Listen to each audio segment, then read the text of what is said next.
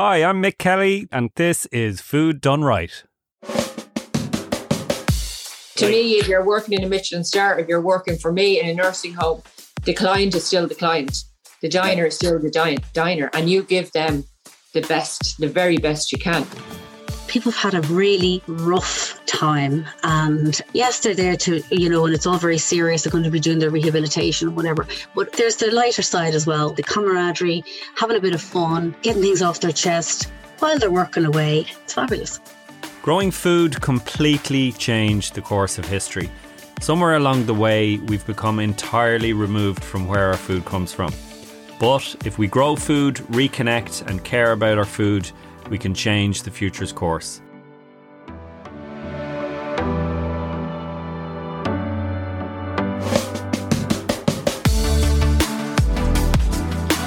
In 2013, public health experts and a non-profit group in Philadelphia delivered nutritious meals to people with a range of chronic diseases. Over a 1-year period, their healthcare costs plummeted by $12,000 compared to a control group. While insurance pays for expensive hospital visits, it doesn't pay for the food that could keep people out of hospital in the first place. It's one typically dysfunctional example of food done wrong. How's it going there, Mick? How are you doing, Baz? Food done wrong doesn't sound quite right there, I'm afraid. It doesn't sound quite right, but we thought we'd have to mix it up just for this our last episode of this series. So come here, as an honest, hard-working taxpayer, would you support public spending on free meals rather than more beds or better pay for frontline healthcare workers? Not to put you on the spot or anything, but where would you stand on a contentious policy issue like that? Well, I don't know about the honest, hard-working taxpayer for one thing, but I certainly would support more public spending on proper food in hospitals.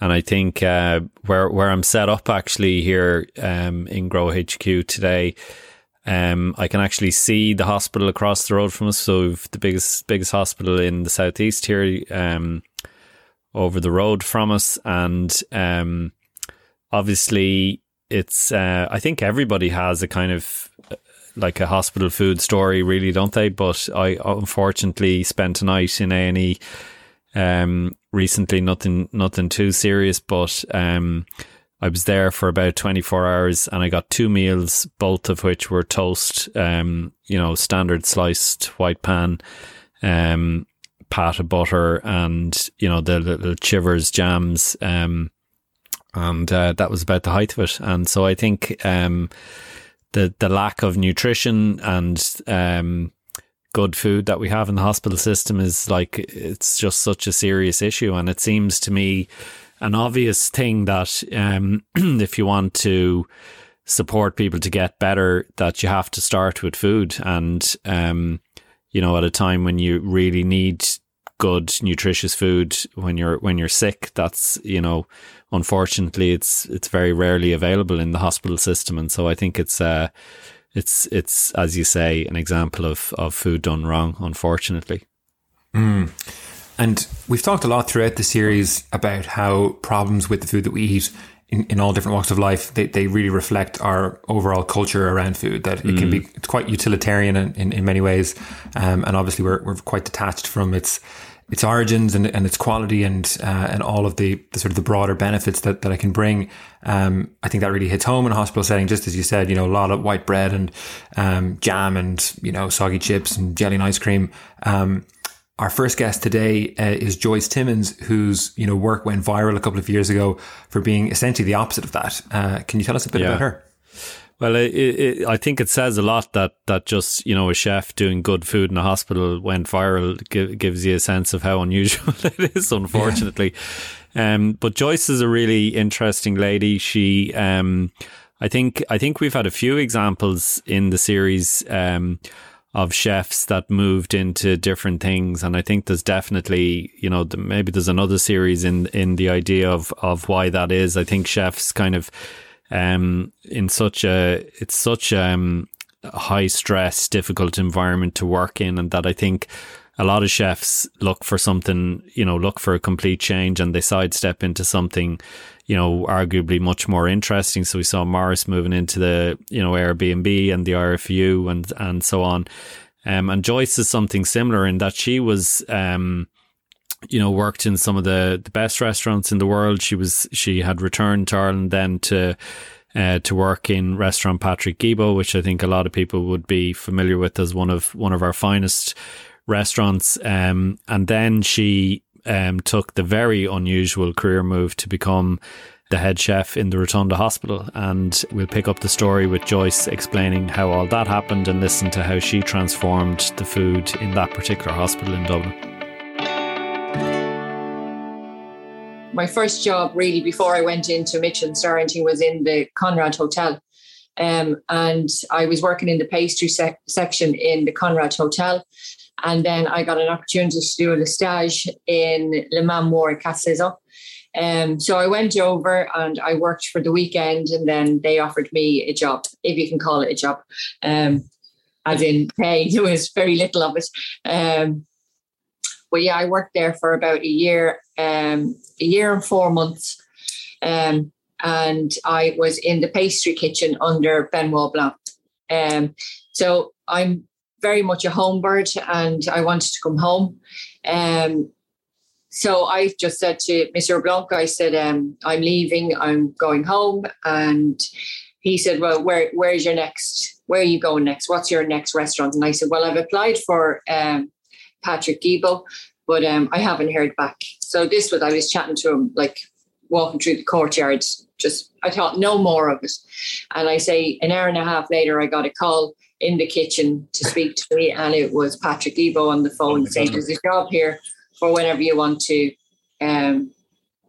start or whatever. So I left, and within the month I was working in Guibo's. Brilliant opportunity, great team. I was only really in Guibo's for a short time, but my friend was the head pastry chef in the Merrion Hotel. And I more or less came out the back door of Guibo's at the Smoking Hut and went straight in the back door to the Merrion Hotel, where I stayed for 2.5 years or so. My friend left as the pastry chef, and then I became Paul Kelly's sous chef, as he was the pastry chef there. It was a brilliant learning opportunity, really was. There was loads going on, lots of things going on, and I settled in straight away into the Merrion Hotel. The exec sous chef, a guy called Audrin Lucy, who was there under Ed Cooney, he was going to start his own hotel, like being the exec chef in a hotel in Killarney. And he asked me would I come down as his pastry chef. So I'd no ties. So I said, yeah, sure. Went down. And then about 2 years later, I was pregnant with Lily and I came back to Dublin. I was working in a restaurant called Espresso Bar. Doesn't sound very fancy. And I always said it was all the celebrities, the Irish celebrities, Eddie Rockets. So they all came into us. I went in there as a pastry chef. I ended up finishing then as head chef, well, nearly manager of the whole place. But it was a busy place and that experience was great. But Lily was at an age that I wanted to be more flexible and that, not more flexible, more stable, should I say. So I was looking for a 9-to-5 role. So when I seen the role for the Rotunda, I applied for it. My sister had 2 babies before me, and it was only around, it wasn't far from a restaurant I was working in. And she'd say, will you please, Joyce, bring me up something to eat? Please bring me up whatever.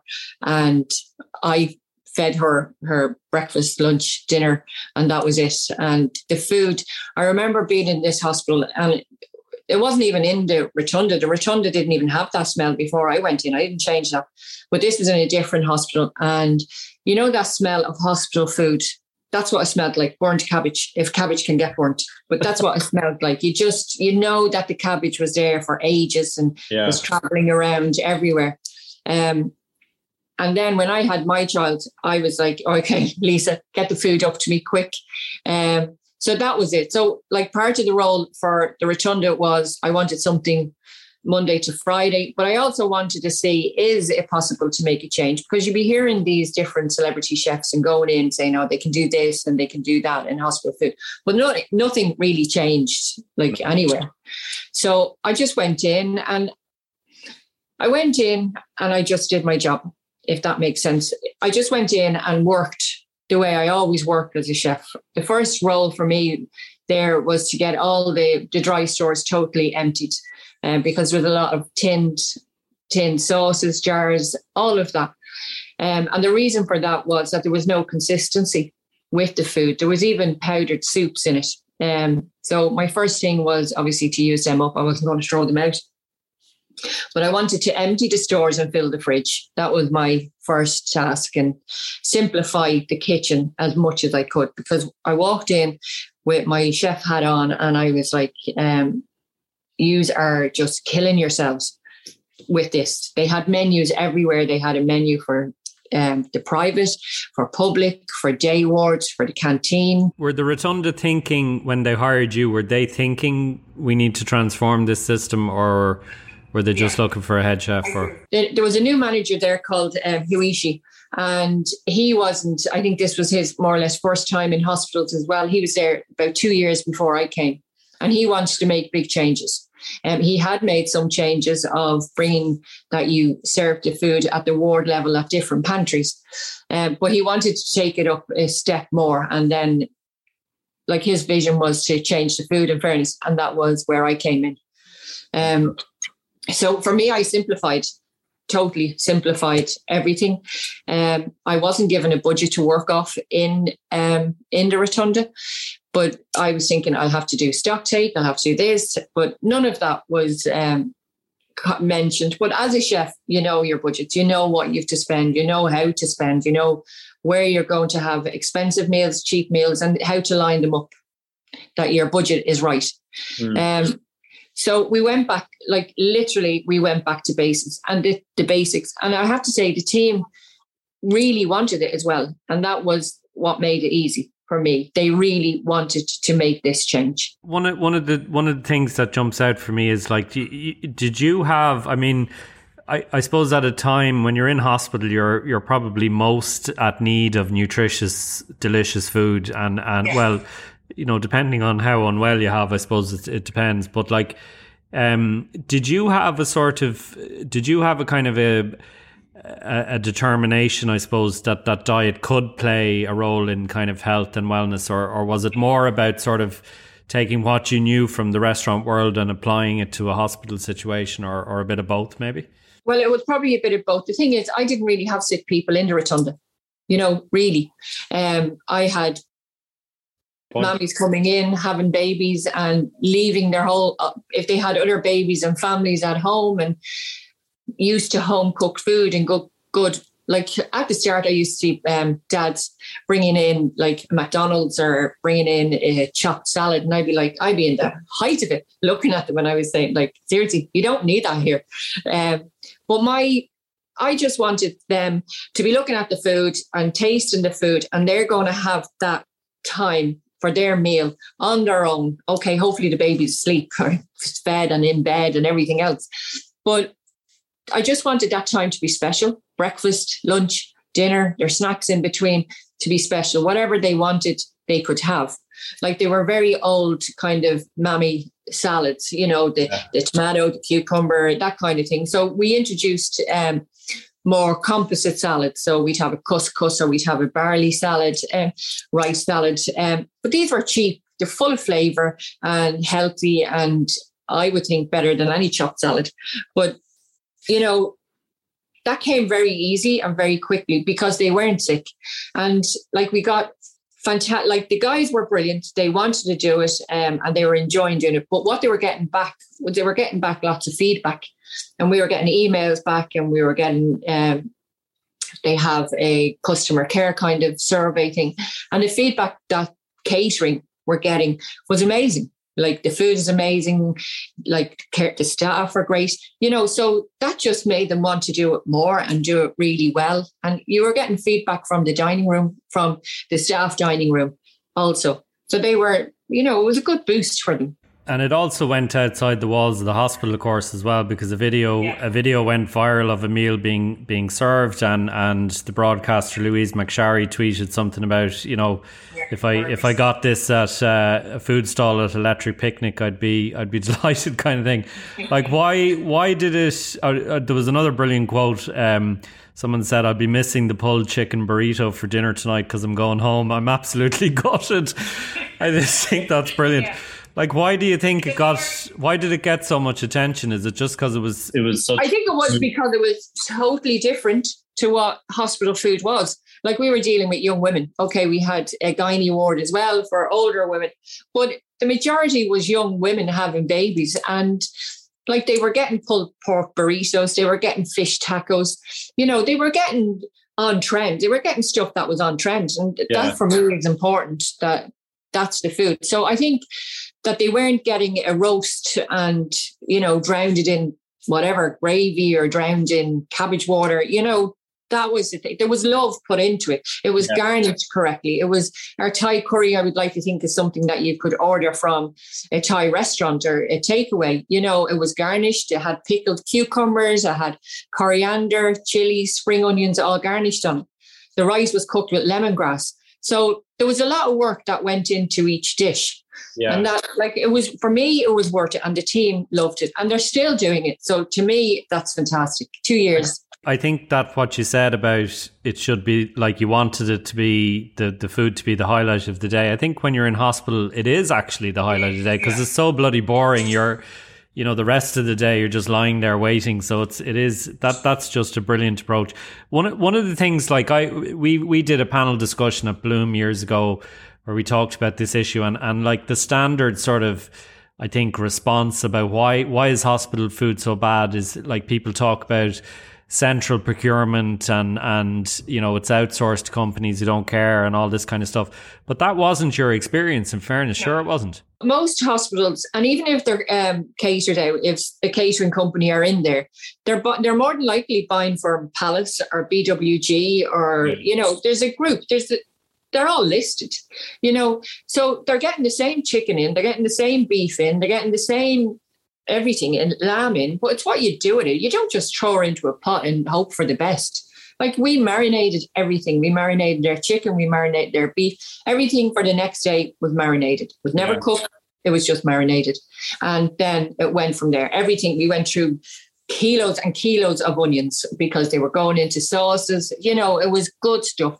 Herbs, we always had fresh herbs and dried herbs, but they're good as well. But yeah, it was bringing the food to another level and presenting it and plating it up in a different way, that it was garnished and everything, like papadum, everything, prawn crackers, whatever. So you moved on from the Rotunda. You're in Marymount now, I think. Is that? Yeah. So I went from young women to really old women and men. So it's in aged care.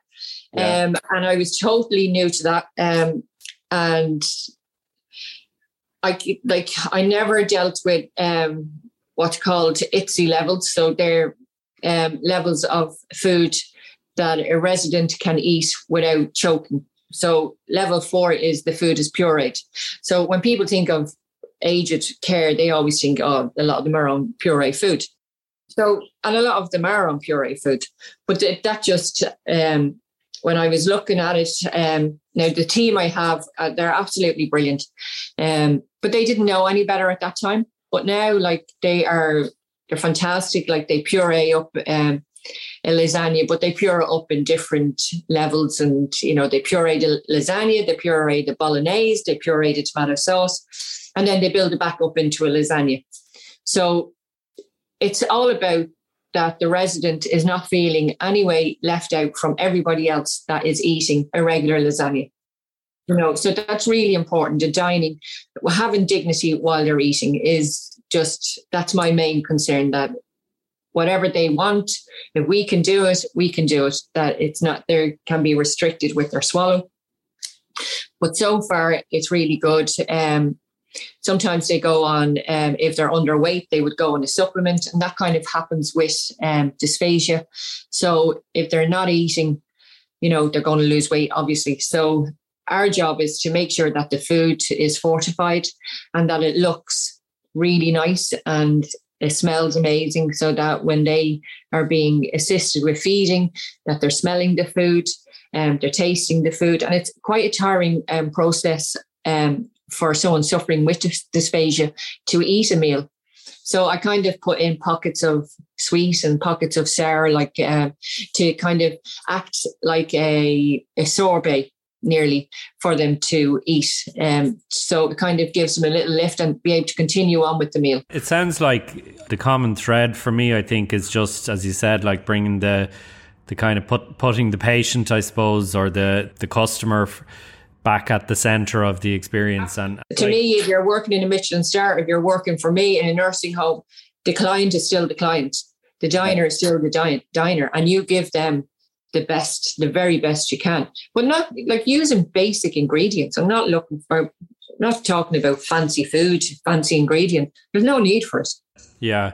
So how do we, I mean, presumably given how much sort of publicity and recognition you so rightly received, Joyce, like what has the HSE kind of taken notice of it? Like how do you think your approach could become the norm? I've always said, I spoke to, I can't remember his name now. And he is head of quality in the HSE. I can't remember his name. And he rang me, he emailed me, could I sit down, have a chat with him through COVID and to discuss what I did in the Rotunda and how can we go about it across the board, across the HSE. I did an hour-long conversation with him. I think that you have to get consistencies. And I keep saying, I think all the HSE hospitals should be like a McDonald's. Nothing changes. Whatever McDonald's you go to, it's the same. Yeah. And that's the way it should be in all HSE, in all hospitals. It doesn't have to be HSE, but in all hospitals. So if you're going in, you're having a chicken curry with rice. You're having the same chicken curry and rice, and it's the best chicken curry and rice, and it's across all the board. Everyone has that same curry. So everybody is on the same menu cycle. The same, it's costed, it's allergen, it's everything. So you just go to whatever your computer, you pick out your recipes, it's there, it's allergen, it's costed, it's calories, everything is there. Presumably you'd still want within that for the chef in each of the local hospital situations to have autonomy over where to source the ingredients and things like that. A lot of the procurement in hospitals have the same list of suppliers, nearly across. So you are going to be getting them in. You are going to be getting the same ingredients in. That way, hospitals can't really change from that.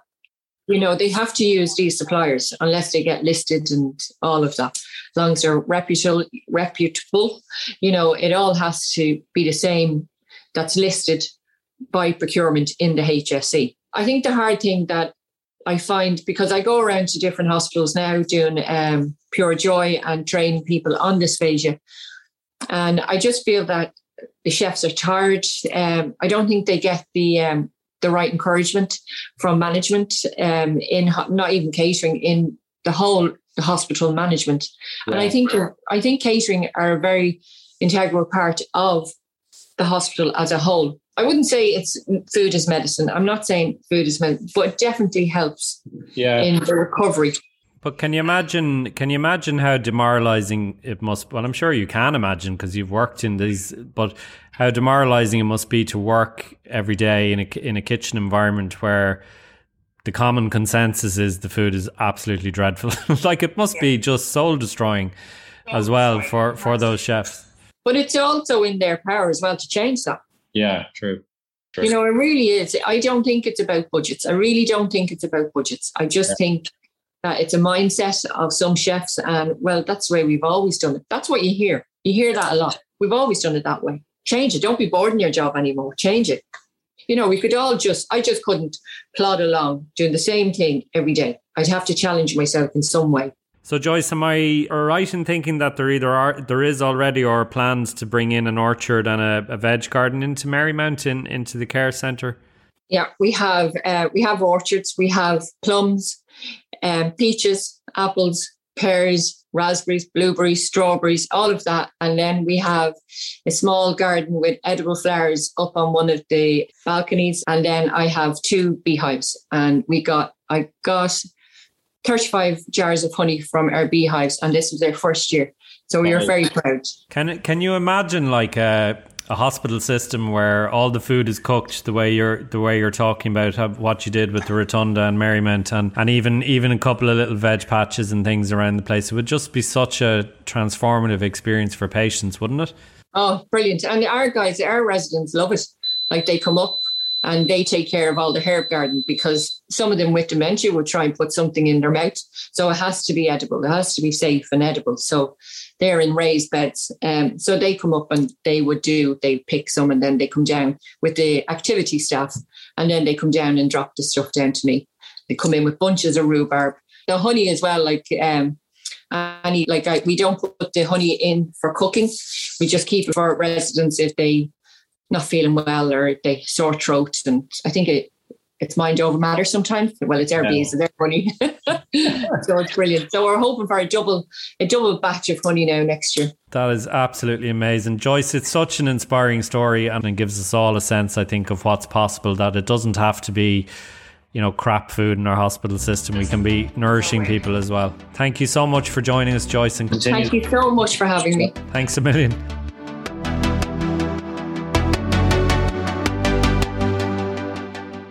So Baz, listening to Joyce describe her work, I was struck by a thought about, just how powerful a meal can be for someone when they're in care and when you're in a kind of a vulnerable situation. I loved that line she had about, people kind of tweeting about that they were going to, they were being checked out that afternoon. They were going to miss whatever was on for supper that night, just that they were so looking forward to that food. And when you're limited in how freely you can move and you're cut off from family and friends, or you're feeling, weak or vulnerable or down in one way or another, and then a meal can arrive and it can either, make you even worse, or it can pick up your spirits and be a reminder of all the home comforts that you're missing out on. So I think anybody who's spent any amount of time in hospital as well just knows, because it's so boring. Like, the meals are such an important part of the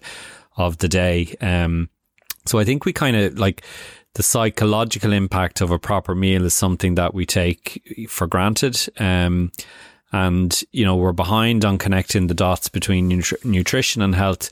But I think we're also not fully there in terms of connecting the dots between psychological and physical health. So again, I think this is where the DIYer's perspective really stands out, because growing food is an exercise in mental well-being before anything else. Hopefully you grow successfully and you get to that point where you have an abundance of good food and the physical well-being that comes with that. But even if growing doesn't go to plan, the time spent outdoors in nature, using your hands, it's all time really, really well spent. So we've got Tor back behind the microphone to talk to another pioneer in DIYer. Tor, can you tell us a little bit about Rachel Gerrard? Absolutely. So Rachel is a horticultural therapist at the National Rehabilitation Hospital in Dublin.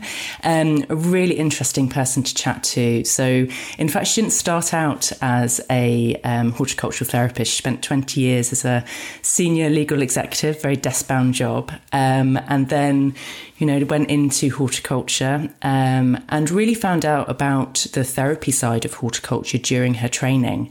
So during her chat, I found out what she does with patients at the Rehabilitation Hospital. And it was so insightful, just looking at ways that being outdoors has such a positive rehabilitation benefit, not only cognitively and physically, but also the emotional and social side of rehabilitation. So she was an interesting person to chat to. She's so warm, and I can see that her patients would absolutely warm to her as well as I did. So I hope you enjoy this chat, because I certainly enjoyed chatting to her. Rachel, hello and welcome. Hello. So I'm delighted that you can join us just to talk about horticulture and how food growing can play a role in patient rehabilitation, and to also chat about your role as a horticultural therapist. But first, that's quite a transition from a predominantly desk-bound legal executive to what I imagine is a predominantly outdoor working environment as a horticultural therapist. Can you tell us a bit about what motivated that career change? Well, I was always interested in the garden, and my parents are. My mother was always out in the garden. My father grows vegetables and whatever. So there was always a background, let's say, to gardening. But I worked in the office for years. I loved it. It was great. But I was thinking of a change as it was. So I took a bit of time, and it was great. I actually have to say I really enjoyed having the space and the time to have a think. I went off on the Camino for a couple of weeks as well. Just, it was great. All you had to do is get up in the morning and go for a walk. It was fabulous. And then when I came back, I thought, right, okay, it's coming. It was July, say, and I think, right, okay, it's time to go back. I want to go back to college. So, as luck would have it, I applied to the Botanic Gardens and I got it. I went for the certificate, which was only for the year, right? So I said, well, let's just see how it is. Now, I was really keen. I was absolutely thrilled when, when it was accepted, and I found I absolutely loved it. Went in, and within a couple of weeks, I was like, oh my God, this is exactly what I want to be doing. And then, sure, got the degree. That was great. And I thought, right, I'll finish it off. And I went to Blanchardstown to do the fourth year. So it became an honours degree then. And I'd say to backtrack on how I became a horticultural therapist, in the final year in the Botanic Gardens, one of my electives was to do social and therapeutic horticulture. And I have to say I really enjoyed that. And then the following year they ran a module as well in Blanchardstown, similarly, and we did lots of workshops. We worked with level 3 learners, and every Friday we'd do something else. We had various different projects that we would run, and I was absolutely fascinated by it. So it started to, what would you say, like the penny kind of dropped there, I suppose, that this was actually something that I would be really interested in doing, and that it was,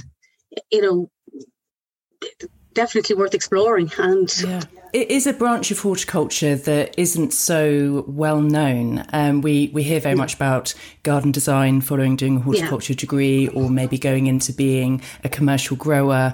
But it is slowly starting to become more widely known. Was it really through the degree that it opened your eyes to, this could be a career? This is where I could take this horticulture.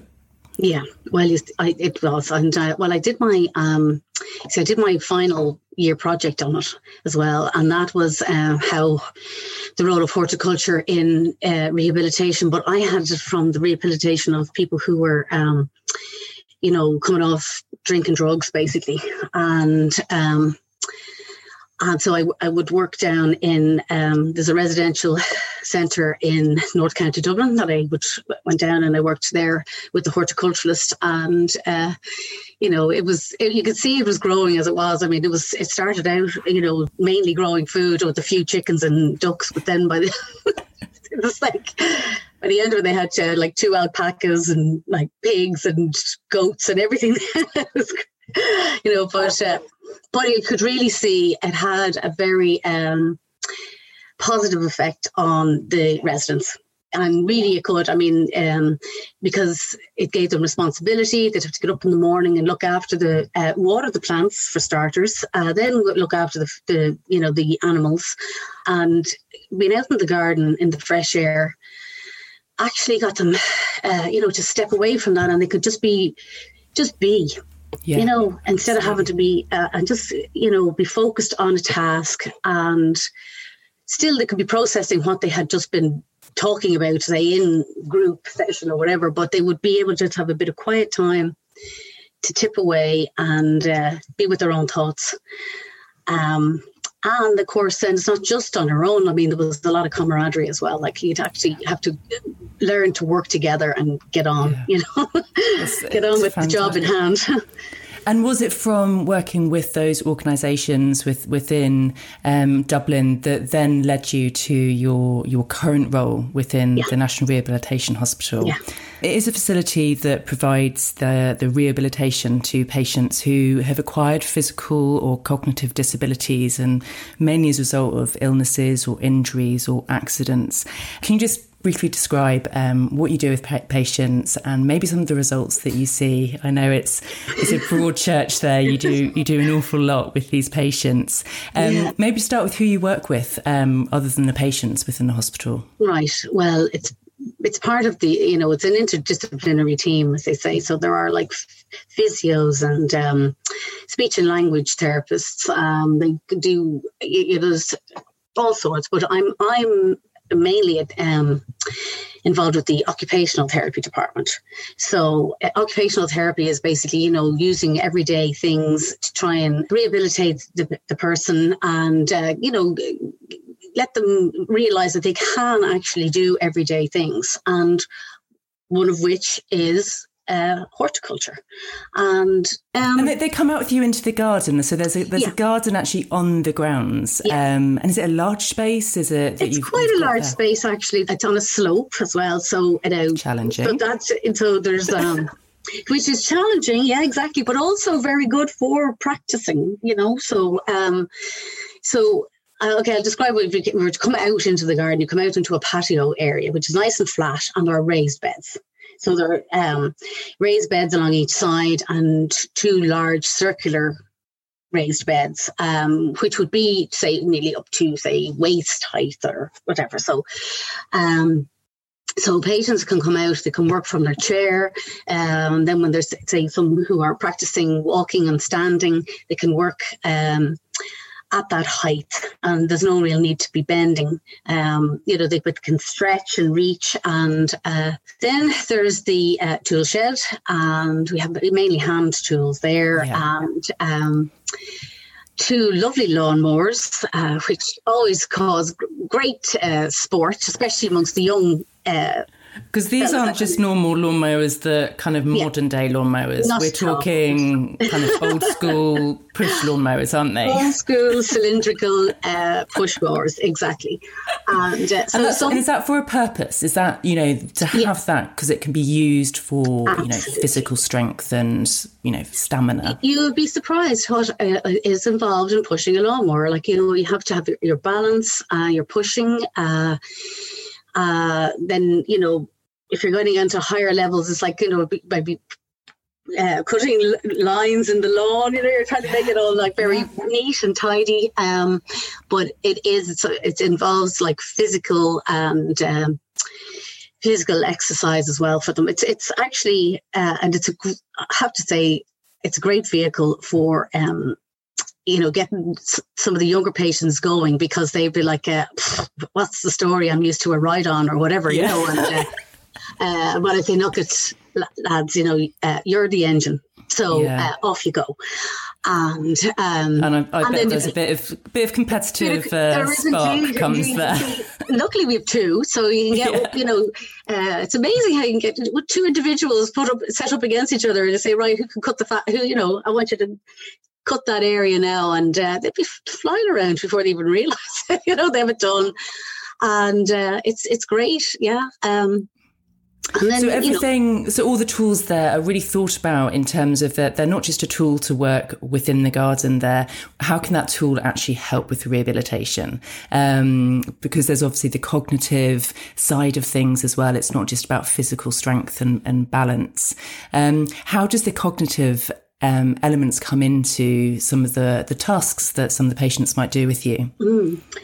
Well, we grow a lot of our food and flowers from seed, so even it's good for fine and gross motor skills when you're trying to pick up seeds, and of course they're all different sizes. You have everything from like a pea to down to like carrot seed or whatever, which is like titchy, and so it's to the point of like having to literally work out how to pick up the seed, how to scatter it, how to place it out, actually before that, putting the compost into the tray or into the 6-pack or whatever you're using at the time, mixing the compost, breaking it up, all that. I mean, literally from start to finish. Let's say, okay, even scooping up the compost, putting it out, mixing it up, maybe with perlite or vermiculite or whatever, and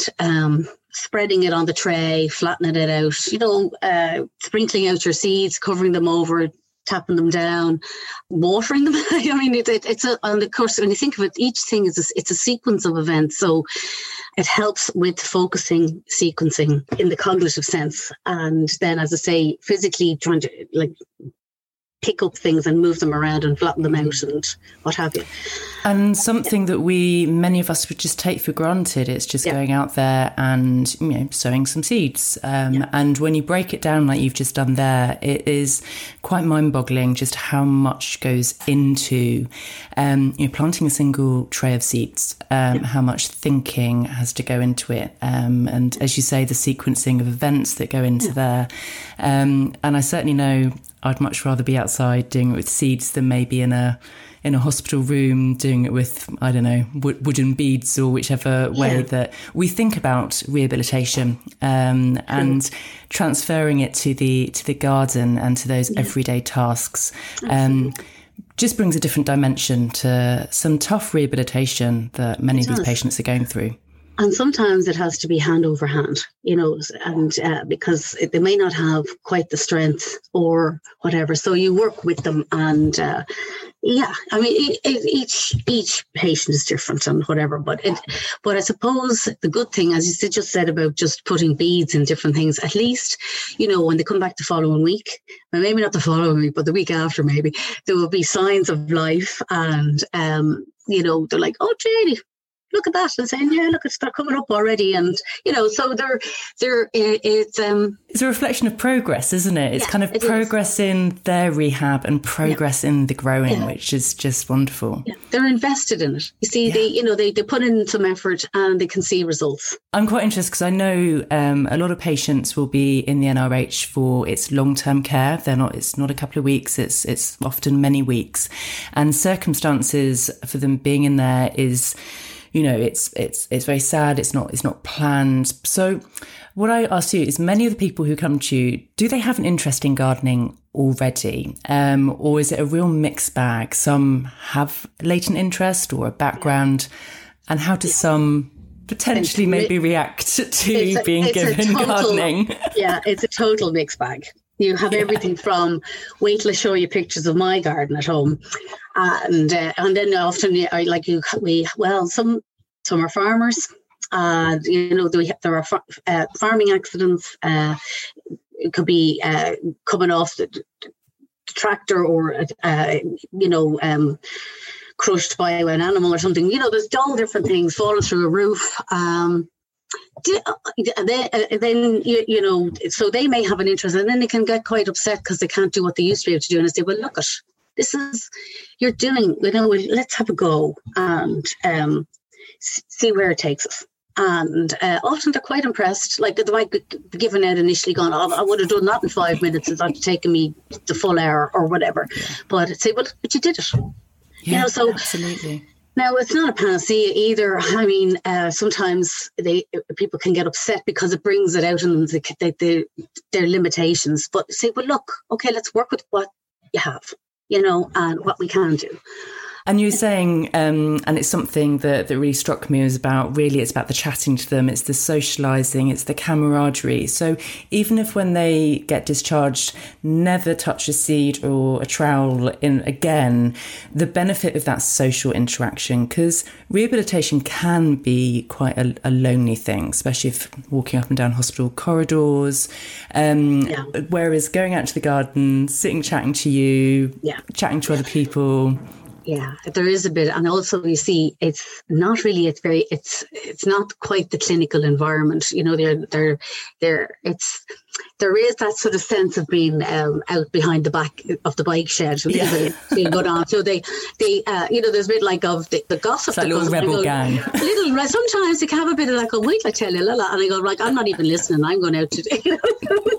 But there is a bit of it does foster camaraderie between the patients. Yeah, and I suppose, you see, they used to be in the old style was where they were all in the ward. Now they have their own room, but there are areas that they can, meet and chat and whatever. But the garden is one of them, and absolutely. And of course now with all this the COVID thing and whatever, being outside is perfect. And then they can be socially distanced, yapping away, and It's great.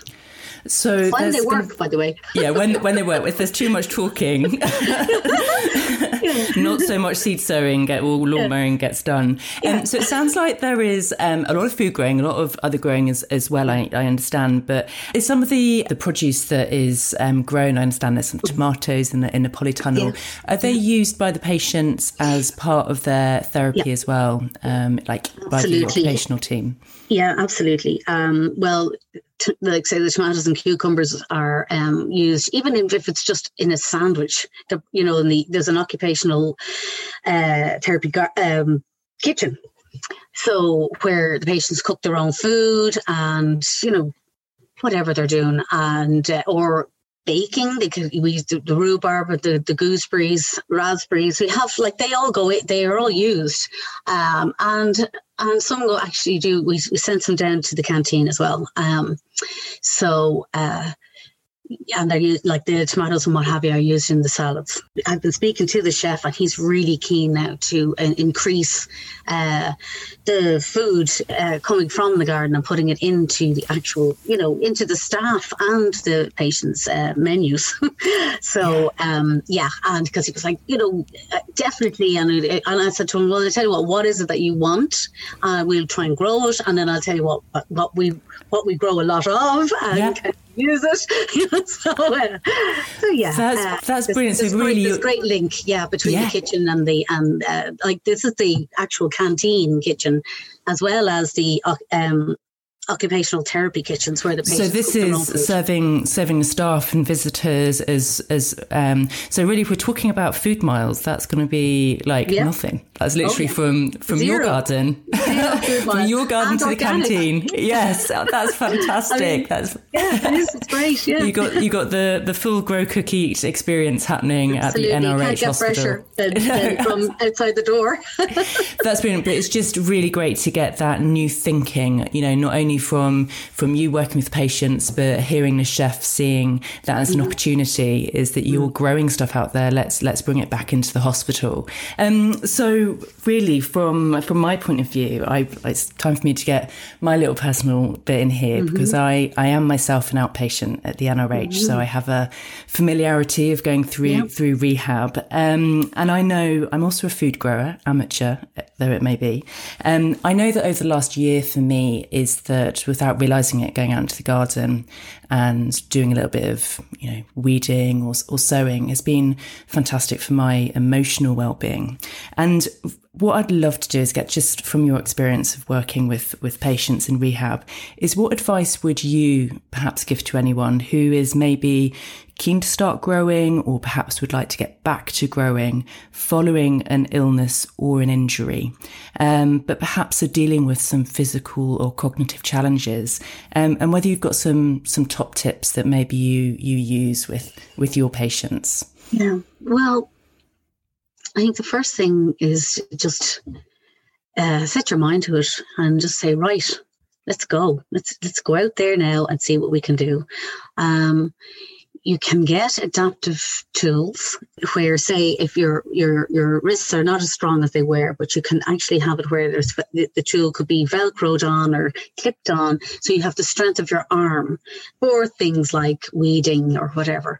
Long-handled tools. I mean, they don't even have to be specifically, adapted, but long-handed things. And you can a bit of velcro clipped around it would really be of assistance. I think as well, if you just go out and look at what your space is like, if the beds are all low down, absolutely get raised beds. It makes life a lot easier. Even for me, I'm thinking in the future, I don't want to be down necessarily on my hands and knees. I'm thinking I'd rather be up at a nice level where nice height that I can work from in comfort. A little bit of changing around. You may not need all that grass. You may not need, and also manicured gardens are gone out of fashion. So you could absolutely weeds are good. Weeds are good. Like dandelions are our friends. So you could just say, right, you know what? I'm going to let that go and turn it into a wild meadow or whatever. area and leave part of the garden to go a bit wild. And they only have to cut it once a year, like it'll be grand. Absolutely. And I suppose also it's thinking about if you're wanting to grow food, is food, manageable food. So perhaps, you've got those, things like brassicas or sweet corn, which take up huge spaces and get quite tall, is to think about the plants or the veg which can grow. Just popped to mind was dwarf French beans that can be done in containers. Absolutely. Absolutely, containers are great. Yeah. It's amazing how you can just use what's around you, like old bins, catering tubs, things like that. All of these things can be used, put up on a nice on a shelf. You can grow. It doesn't have to be. You don't have to have your 40 acres. You can grow quite a lot in quite a small space. It's not that square foot gardening, is you could do that. So balcony gardening, container gardening. That's it exactly, and grow as I say, brassicas can be very big. When if you put the space, great, but grow things you like to eat, because there's no point in growing something you go, I'll never eat that. So you think about what's in your diet, what you like to eat, and what you would like to eat. And you're going to have it that 1 year. You'll have something would work really well, and something for some reason the following year it doesn't work at all. But it's all part of the tapestry. Absolutely. And I certainly know, just chatting to you here, I can imagine just what great stuff you do with the patients that come to you and the fun that you have. There's no denying, I'm sure there's some challenging moments. I can certainly appreciate that. But there's a lightness and fun. You're right in saying, though, that's the thing. You see, it is rehabilitative, but also, you just said it there, there's fun. You have to think, people have had a really rough time, and you're just trying to inject a bit of fun back into their life. And yes, they're there to, and it's all very serious. They're going to be doing their rehabilitation or whatever. But there's the lighter side as well, where, as I say, the camaraderie, having a bit of fun, getting things off their chest while they're working away, and enjoying the fresh air, and the as I say, when they're invested in it and they see that, there's that little tiny seedling and it's growing and it's a pea plant. There we go. It's going to produce seed. It's going to produce peas. It's fabulous. And it is taking you said it then back at you there, is that just being outside as well. And you forget, historically, so much of rehabilitation within a hospital setting is indoors. It's in that clinical setting. Yeah. And it's wonderful to hear that we're moving forward and having these opportunities to do similar rehabilitation, but within the outdoors. Thank you for joining us, Rachel. I just thoroughly enjoyed our chat and just providing this insight into, not just gardening, but food growing and what a role it can play in rehabilitation. So thank you. And we will be checking in. I might see you when I'm up at the National Rehab. Absolutely. Great. I'll give you the grand tour. Thank you so much. Thank you, Sean. And we will be in touch. Good luck now. Bye-bye. Bye-bye.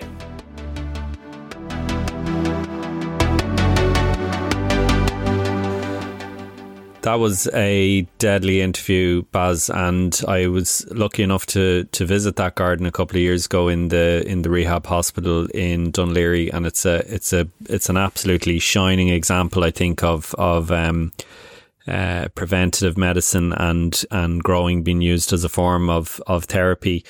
In hospital settings, and of course in GIY we've seen it through the work we did with horticulture therapy over the years, in different settings like prisons and various other settings where it can have a similar kind of therapeutic effect.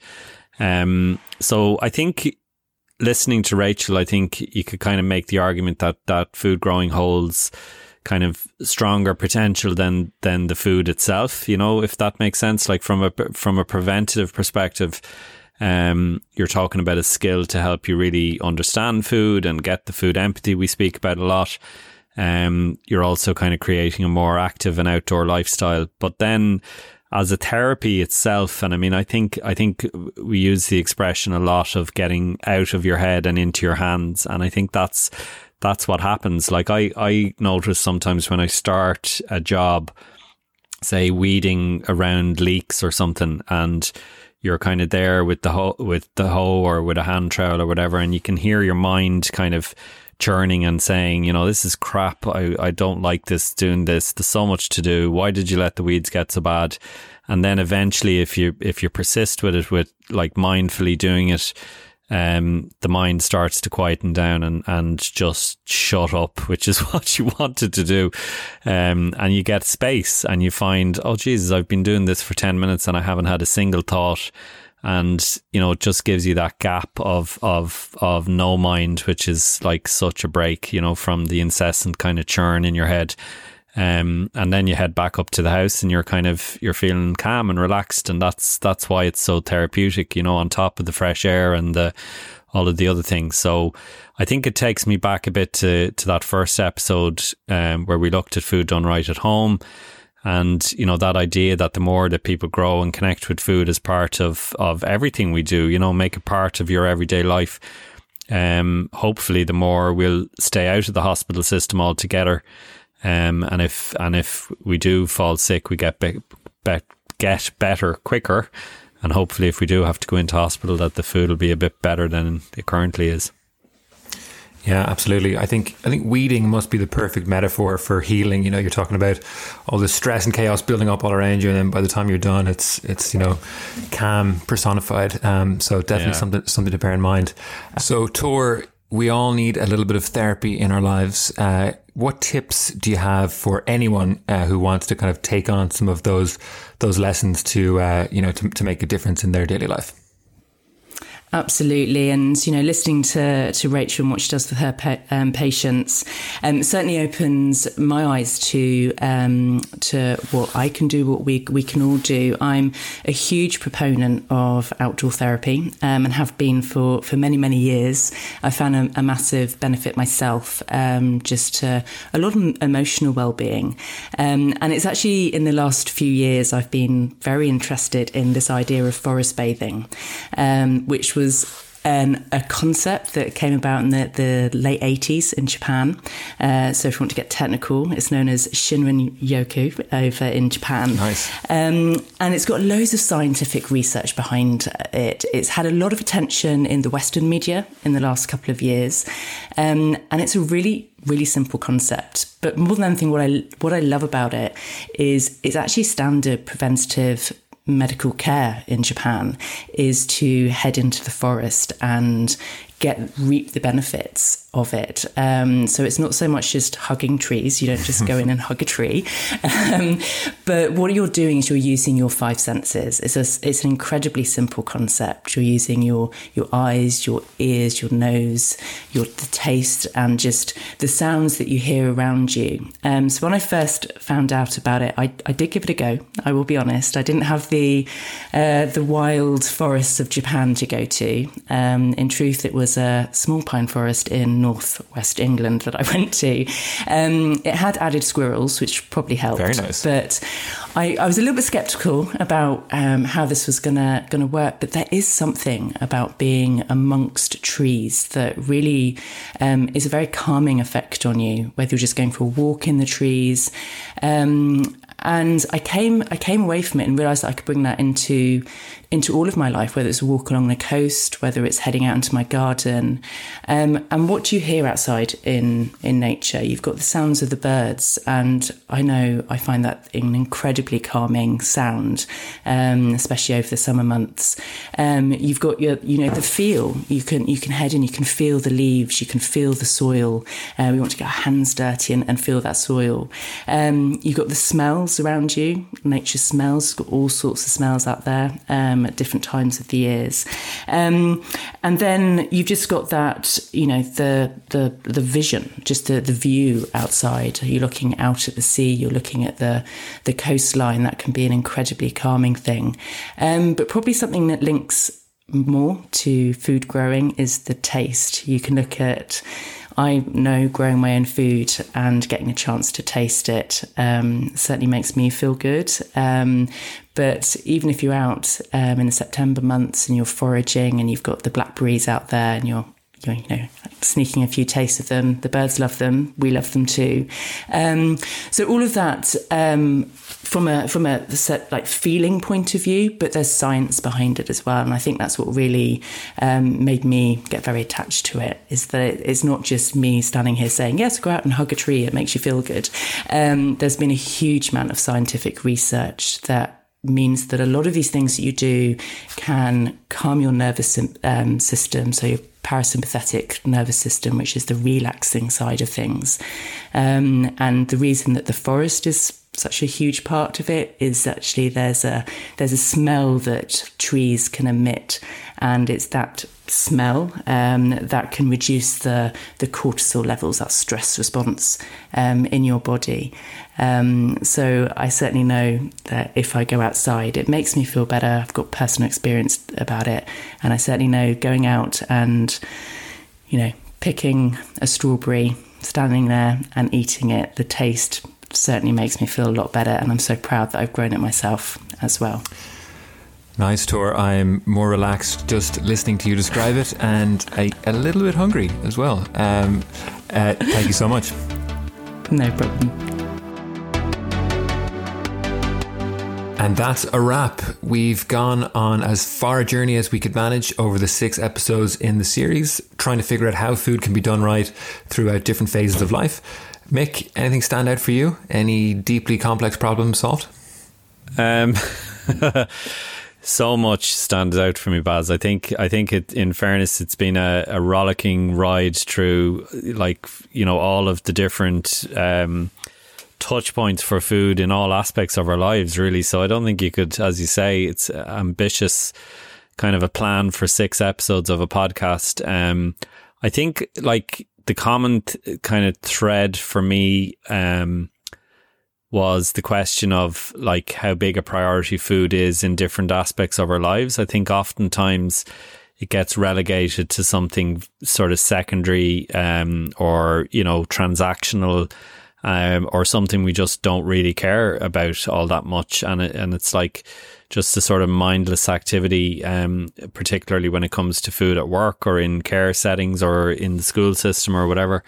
And I think that's the point here, I guess, is that we're going to need to care much more. And I think, we've tried to be very positive throughout this, as you should be, I think. But I think you have to sort of be honest as well and say that what we've done, I guess, is shine a light on some corners of the food system where the system is pretty crap, all in all. And I think one of the standout moments for me is Roger Dworan's point about the subversive plot, and I think we don't have to be part of a system that we know to be crap. We can make a different choice and do something different and stand out a bit and be proud to stand out a bit and do something ourselves which is good for our own health and for the health of the planet, and develop that food empathy. And food empathy is it's a soft enough kind of a phrase. So I think there's something really valuable in what the sort of approach that Roger talks about, because I think food growing is subversive, and it is taking an action that's deeply kind of transformational. And hopefully we've encouraged lots of people to care more deeply about what we eat and get their own subversive plot going in time as well. Exactly. So if you want food done right, grow it yourself and try to reclaim some of that power, back from other forces. So thank you all so much for listening to this first foray into podcasting for us, and we do hope you enjoyed it. We'd love to hear your feedback and ideas for future series. You can get in touch by email at hi@giy.ie or message us on any of our social channels. And don't forget, you can shop for all your growing needs on giy.ie, including our brand new range of subscriptions, which we're really, really proud of, to make sure you get just what you need to sow and grow at the various times of the year. And don't forget, we are a social enterprise, which means that all surpluses that we make are reinvested into our mission to help people grow their own food at home, in schools, in workplaces and in the community. I want to say a big thanks again to Rethink and the Community Foundation for Ireland, without whom we could not have made this podcast. And hopefully we'll be back for another series very soon. Until next time, happy growing. Thanks, Mick. It's been a pleasure.